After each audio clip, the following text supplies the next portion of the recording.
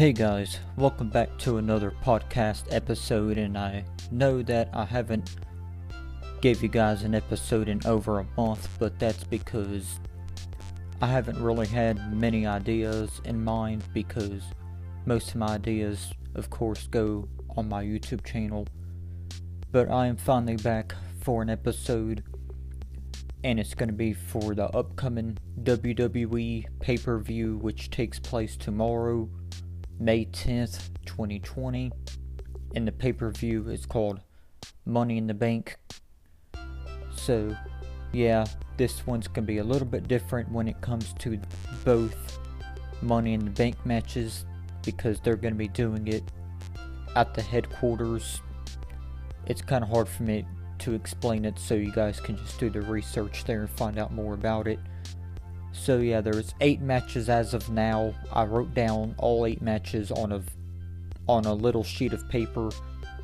But yeah, other than that though, I am your host, Bud Langley, and this is going to be my 8th episode for my podcast, Music, Wrestling, and Rants. But other than that, let's go ahead and get started with this. Alright, I'm going to go ahead and go by the order I wrote them all on this sheet of paper. So the first match I'm talking about is going to be the women's Money in the Bank ladder match for a chance at a women's title match in the future. So yeah, the competitors are Asuka, Shayna Baszler, Nia Jax, Dana Brooke, Lacey Evans, and Carmella. So yeah, Carmella is a former Money in the Bank winner, so I'm not going to pick her. Actually, I wouldn't mind to see Lacey Evans win. I mean, sure, Lacey Evans hasn't really got the push that she really deserves. I mean, she's had title opportunities against Bayley before, but she lost. So I wouldn't mind to see Lacey Evans pick up the win in this.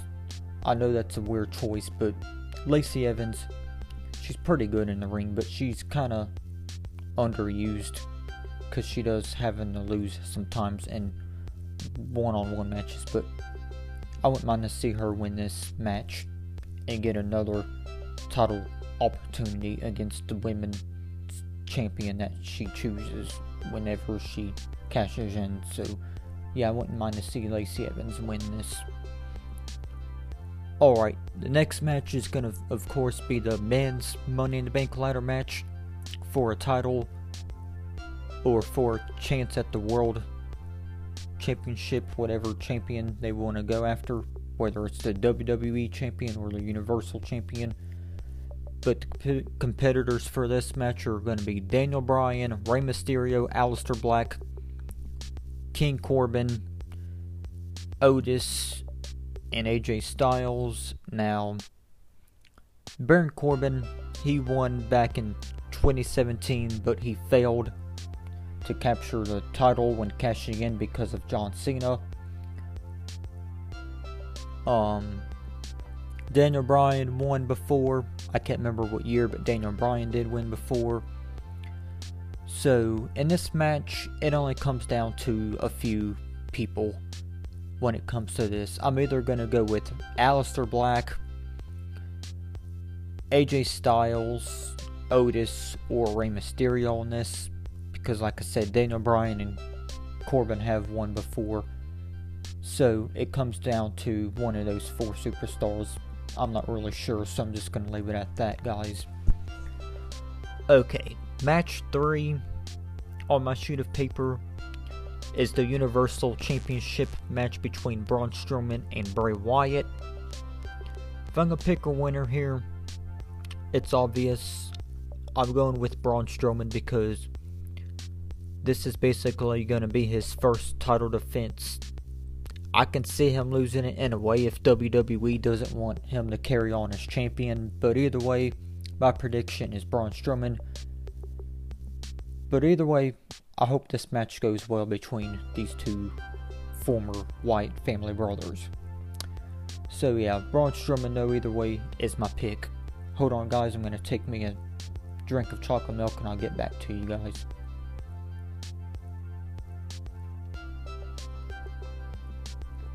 Alright, back. So, yep, Strowman was my prediction for the Universal title match. Alright, the next match is for the SmackDown Women's title. Bayley defending against Tamina. So, if I want someone to win between these two, I'm going with Tamina because she's been in WWE for about a decade now and she still hasn't won a championship. So yeah, my prediction for this is Tamina. I mean, Bayley's been alright champion, but it's time for her to lose it because her reign's getting boring as fuck.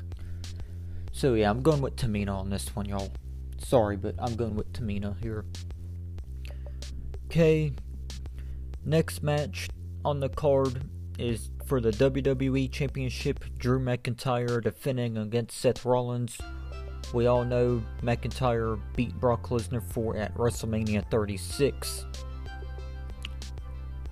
So, yeah, his first title defense on the pay-per-view or whatever is going to be against Seth Rollins. And I know Big Show did happen to challenge Drew McIntyre for the title shortly after Drew won it at WrestleMania, in which McIntyre ended up retaining against the Big Show.